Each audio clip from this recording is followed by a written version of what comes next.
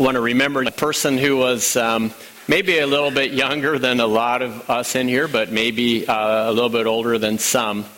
But he was a guy who basically had looked at his life and he had sorted things out, and he had a plan, and it was to create a family.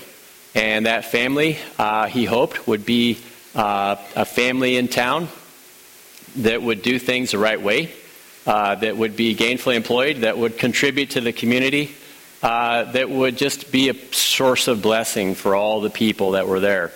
And this vision inhabited the mind of the soon-to-be father in such a way that everybody kind of knew it. Everybody respected this guy, and as his life was unfolding, it became pretty clear that he of all people would be one of the solid citizens of our little community. And his awareness of that took on a life of its own, where he not only recognized his role and his responsibility, but he anticipated being a contributor, first of all with lots of kids, then secondly with just adding value through a carpentry trade to all of the people that would be dependent on it. And the person that I'm speaking about is Joseph, a little stated character in the storyline of Jesus' birth. Somebody who no words are actually attributed to his life as far as him verbally saying anything, other than just what his response was when he was being told that he was going to be a father. Now, if you're a father in here, maybe you recall when your wife or your significant other said, "Guess what, honey? We're expecting." And if you had been sort of working on having that happen, it would be a joyous moment. However, if it was something that kind of came sideways at you, it would be like, huh? And I've had the whole cross-section. I think a little bit of each one of them has been, huh? I knew it was going to happen because, you do those things that make those things happen. But as a result of that, there was a final, huh? Only this was one where we weren't sure. We've had two already. We're not sure if we're going to have three, and God just sort of tipped us over the edge. And I remember getting the news, and I remember where I was sitting at, and I was glad I was sitting down because I probably would have fell over. And yet, as I tried to absorb just what happened, and I'm just beginning to think about what that's going to mean. We just had unlearned how to change diapers. Now we got to relearn how to change diapers. Beginning to unlearn how to get up in the middle of the night, having to relearn getting up in the middle of the night. And then I'm projecting way ahead to college, and I'm thinking, okay, 2 in college, and then after that, 1 more, and then after that, live in a van down by the river. And so got it mapped out. As we're just kind of pondering those realities, it doesn't even begin to describe the as Joseph is being told that news. And the best way that I can describe it really is what we find in the book of Matthew chapter 1. It recounts all the significant episodes that went to make up the storyline of Jesus' birth. And in Matthew 1, 18 through 25, we'll read this section here.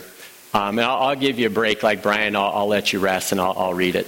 So, now the birth of Jesus Christ took place in this way. When his mother Mary had been betrothed to Joseph, before they came together, she was found to be with child from the Holy Spirit. And her husband Joseph, being a just or righteous man and unwilling to put her to shame, resolved to divorce her quietly. But as he considered these things, behold, an angel of the Lord appeared to him in a dream, saying, "Joseph, son of David, do not fear to take Mary as your wife, for that which is conceived in her is from the Holy Spirit. She will bear a son, and you shall call his name Jesus, for he will save his people from their sins." And all this took place to fulfill what the Lord had spoken by the prophet. "Behold, the virgin shall conceive and bear a son, and they shall call his name Emmanuel," which means God with us. When Joseph woke from sleep, he did as the angel of the Lord commanded him. He took his wife, but he knew her not until she had given birth to a son, and he called his name Jesus. Now, bundled into this story, I think, are just patterns that are pretty long-standing as God relates to various people throughout the storyline of the Scripture. And as I've seen as a pastor, those same patterns continue to reemerge even into your life and mine if we're able to pay attention to it. And so as we're looking at the story, I want us to try to relate to it on a couple of different levels. Now, if you're a female in the audience, you're going to relate to it differently than a male. But in all cases, the response is still the same as things happen in life that we didn't see coming. The title of the message is actually just When Life Gets Messy. And around here, we've become accustomed to using that word because oftentimes we make our plans and then the mess happens. And it's just life. Every relationship where two wills that are trying to do what they want to do together in combination, or 3 or 10, or however big the group of people is, it tends to get a little bit messy. And if you were at a Thanksgiving dinner, maybe you can just relate to it firsthand. Maybe you have PTSD from that and you don't want to bring it up. But perhaps as you're just pondering that for a minute, you know that it just gets complicated in life when you try to do something or say something and it doesn't go as you've intended. And I'd venture to say that for pretty much anyone who follows Christ, those things are going to happen. And when they do, I would suggest that you not be too alarmed, because God is going to take something out of that mess and work it together for good in a way that we never thought possible. And that's what I like about God, is that He has a long game in mind for your life and for mine. He sees where we're at when things are not going so well, when we're saying, God, why? And then He also sees when we come to the realization, oh yeah, had I not gone through that, maybe this wouldn't have happened or that wouldn't have happened. Joseph is exactly in that place. And I like the information that's included in this story, because although it doesn't say much, if you can just imagine for a minute the hopes and aspirations of Joseph, when it said that he was a righteous man, it was the Bible's way of reminding us that this actually was not just, he's a good guy, he's cool. It's not the Bible saying, yeah, he was just an upstanding person or a good person. No, the word actually in the oldest language that was common in that day was tzaddik, which meant technically a person who obeyed the laws of God, who understood the rituals and the routines and all the things that were bound up in religious obligations and just followed it to the letter. And people, when they looked at Joseph, they would say, yeah, that guy, he's one of the ones who's head and shoulders above everybody else, alongside a select few. And it wasn't that he was posturing himself as better than anybody. It was just that he was so good at obeying the rules and doing the right thing and even loving his neighbor as himself, that he was just well respected. And Joseph didn't get there by accident. I would venture to say that Joseph was one of these people that if he had like an Excel spreadsheet and he could just itemize all the things that he wanted to accomplish in his life, and he listed them in order of being able to begin to go through the different processes that would make it happen. He was at that place where he had, by the arrangement of a young lady's family and his own, these were arranged marriages back in the day, when two families got together and said, I think these two will be a good fit for each other. At that point in time, that arrangement had been made, and he was betrothed to this young lady named Mary. Okay, now this may not really gel in our mind, because let me tell you what it's not. It's not Match.com. It is not any of those electronic venues where we try to find a mate. It's not even, I have a friend and she's a girl, And, well, pretty soon that involves saying, well, we're good friends, to, well, it seems like we're kissing friends, and then you know where it goes from there. Eventually, it's we are living in the same house together. And maybe even eventually, in this day and age, we might even get married. So the whole process of how we accomplish that is different now than it was back in the day. Back in the day, when you were betrothed, it meant this. Just take that process I gave to you and just turn it around backwards. It meant that you didn't get to choose your mate. And when your parents chose the mate for you, then you were considered married. Only for a year you could not be together in any kind of a setting where you're living together, and certainly not in any way where you weren't publicly together. And for that period of time of betrothal, it really was a preparation moment for the great day when the marriage would be consummated. And it was elevated in such a way that it was a celebration for the whole community. And Joseph was at that place where he was thinking, yeah, it's just right around the corner. The whole plan of starting this family and having our business, it's all beginning to come together. But like so many things, we make plans, God directs the path. And Joseph was no exception. God had basically ambushed him. I can't think of a better word. He just came out of the bushes out of nowhere, and all of a sudden, he hears a young lady who happens to be his love interest tell him, I'm pregnant. Now, normally when we hear that, usually we understand why, but in his case, he's scratching his head because he's immediately thinking, it's not me, so who is it? And she said, well, it was God. And you can imagine how that went over, because I don't know of any other recorded case where a person's been able to play that card and get away with it. So he's considering the fact that this is going in a direction that I can't even begin to wrap my mind around.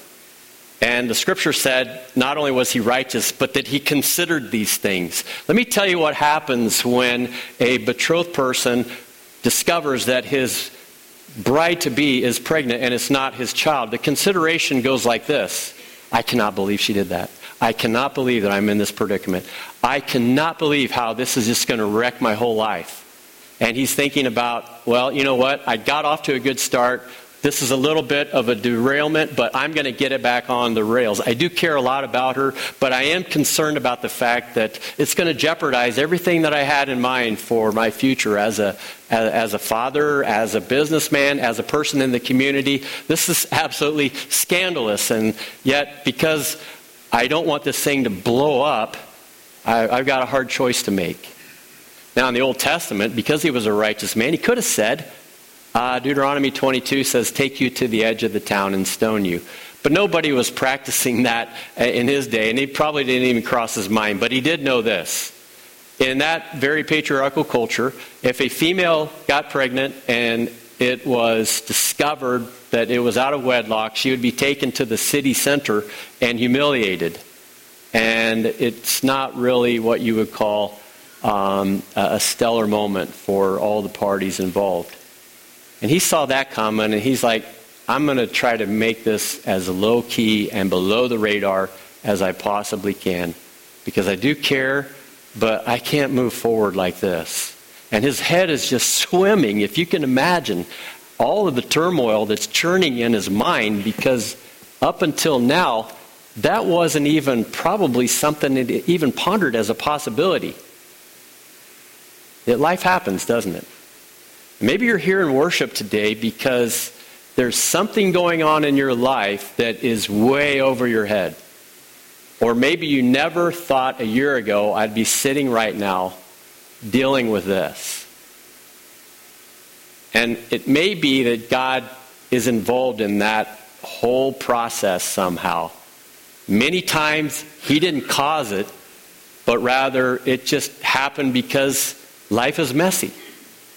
But when God is in the equation, his job is to come in and to help sort it out so that as many people as possible can land on their feet. It's just the type of God that we worship. It's why why many of us just keep coming back every Sunday, and many of us, begin to incorporate God into our lives and try to have that same attitude that Joseph did.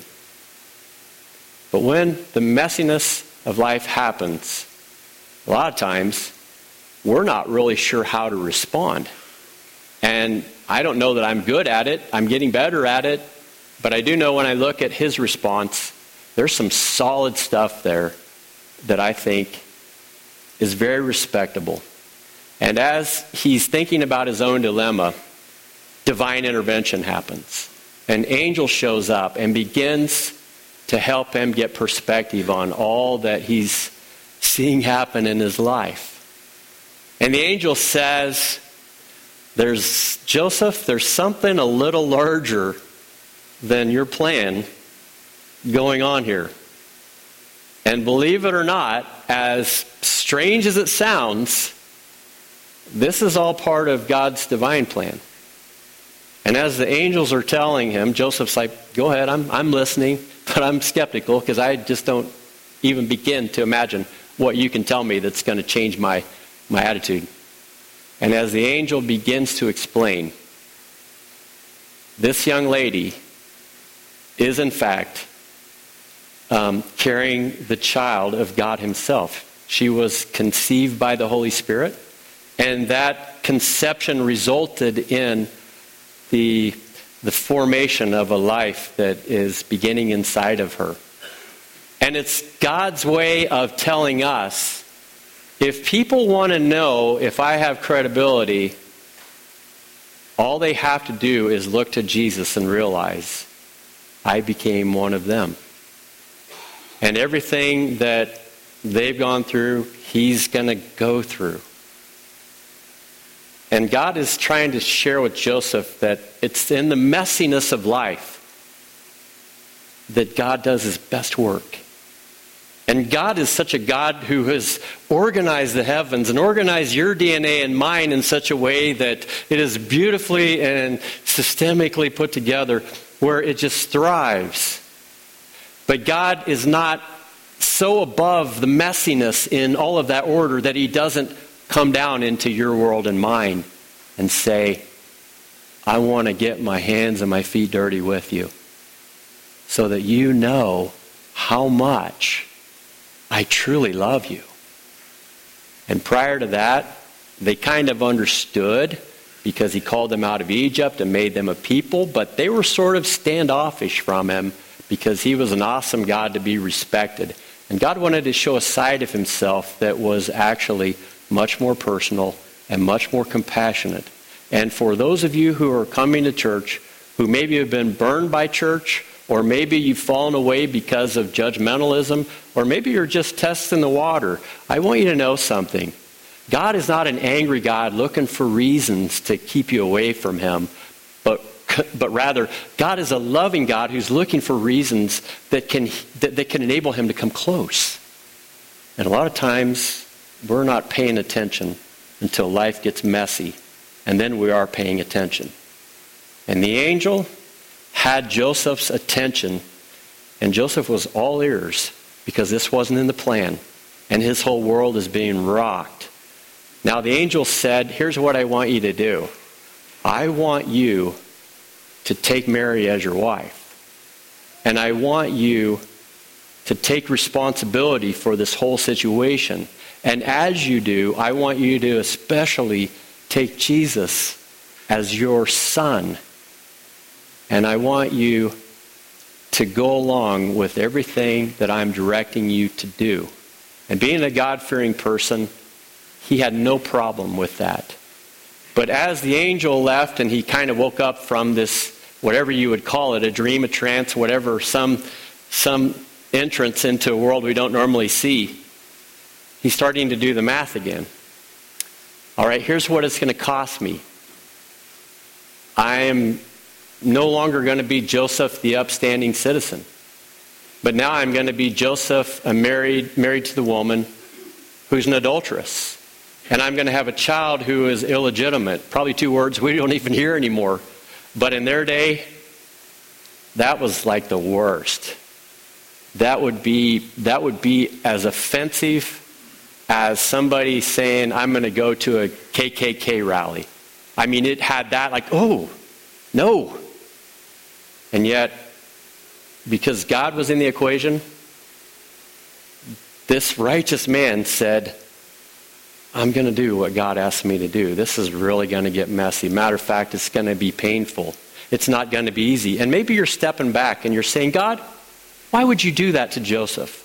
Why would you let him go through the pain of knowing that this child that he has is going to be looked upon pejoratively in a way where people would say, yeah, that illegitimate child, and other words that aren't nice are going to be directed towards him. How do I know that? Because later on in the Bible, he's not called the son of Joseph. He is called the son of Mary. And the reason why in that culture they called him the son of Mary is because they're saying, we don't know who the father is.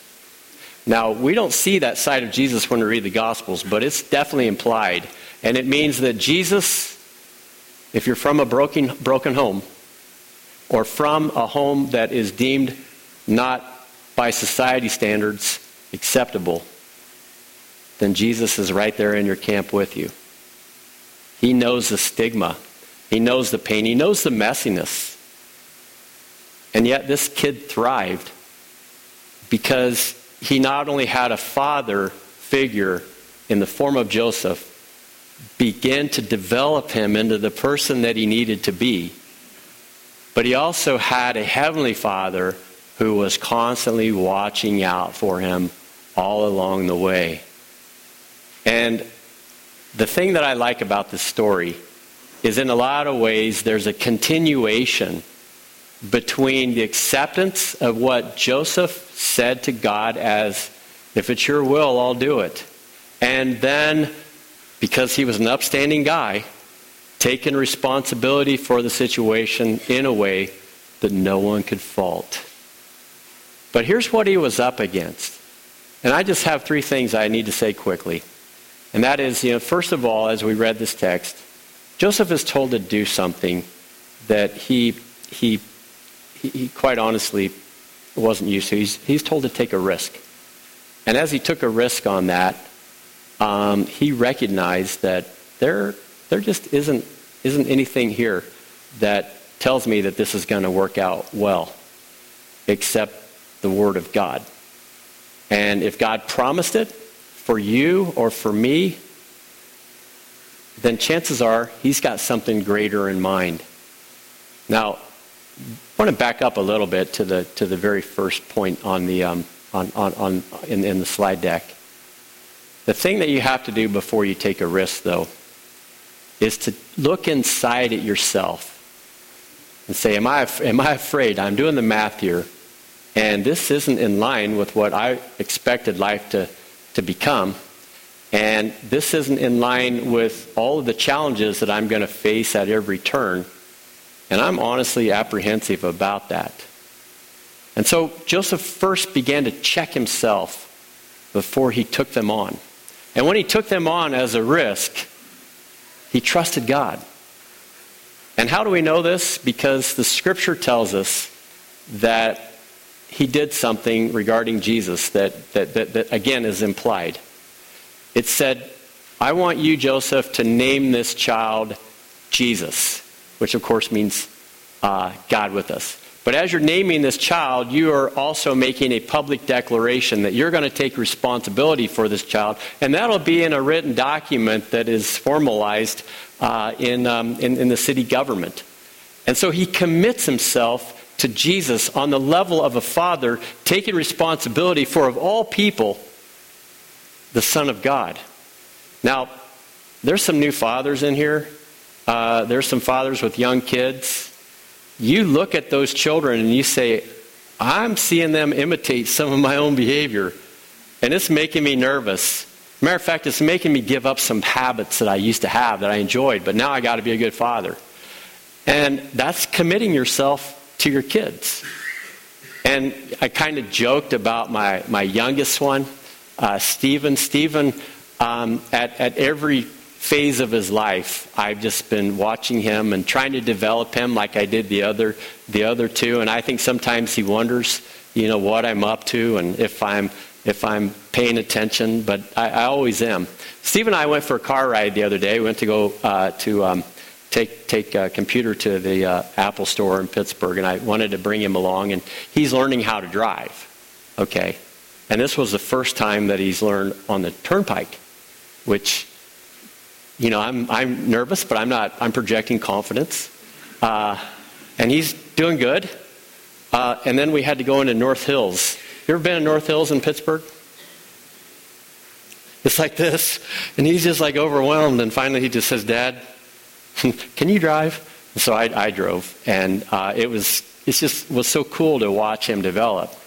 Well, his interest isn't primarily driving a car. But I would say at this age, his interest is this. And so I got a new one. He had to check it out, make sure that everything was what it needed to be. And he came across this app that said Legacy. And he said, I'm going to get rid of some apps on your phone because I know you'll never need them. They're like games and stuff like that. I'm like, yeah, probably I'll never need them, but you'll probably will if your phone dies. So leave them on there. Then he found this one. He said, what's Legacy? And I said, Stephen, that's an app about you. He said, what do you mean, you? Which I said, it says you have 72 weeks until graduation. I said, I look at this, and I know you guys are laughing. You're thinking, well, you could take it two ways. One is, can't wait, you know, hot tub in that room and stuff. But I told him, I said, I truly am just valuing that time before you graduate, because I know you're going to be on your own. And I'm just thinking I've got that much time to prepare you for life. And I just feel the window getting smaller and smaller and smaller. And I want to leverage that moment that we have together as effectively as I possibly can. I said, every time I see those numbers, I get sad because they're always lower and lower and lower. And I know just like the other two, you're going to leave us, aren't you? Because they abandoned us, went to college. And I told my wife, I said, why didn't we have 4 kids? I like having kids all of a sudden. Now that they're disappearing. And I have to say, I'm committed to those guys.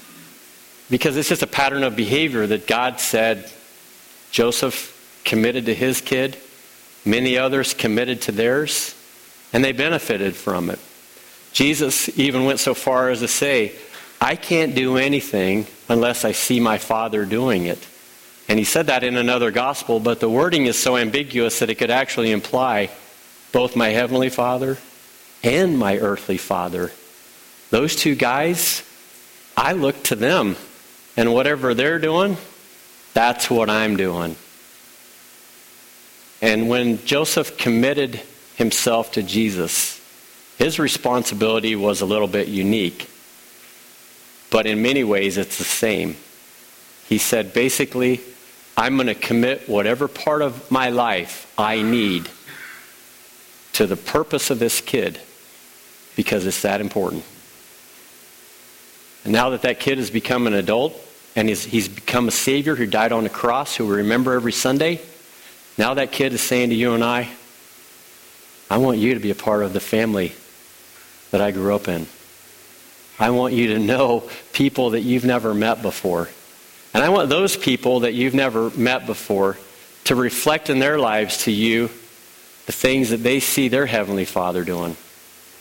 And I want you to experience the joy in being a part of a family that honors God. And so you see, the lines do intersect pretty well. We have to decide whether or not it's really worth it. Because I know a lot of us are afraid of taking a step closer to God. Once you get close to God, He starts kind of pulling you a little bit, and then you start thinking, I just don't know if I've got space in my life for God. And God's like, whatever space you're holding out on, and whatever it is that you're putting between you and me, I can occupy that space in your life better than anything or anyone else, and it'll make every part of your life better. The thing I like about Joseph is he just said, I thought I had it all together. I had the perfect life mapped out. You know it, God.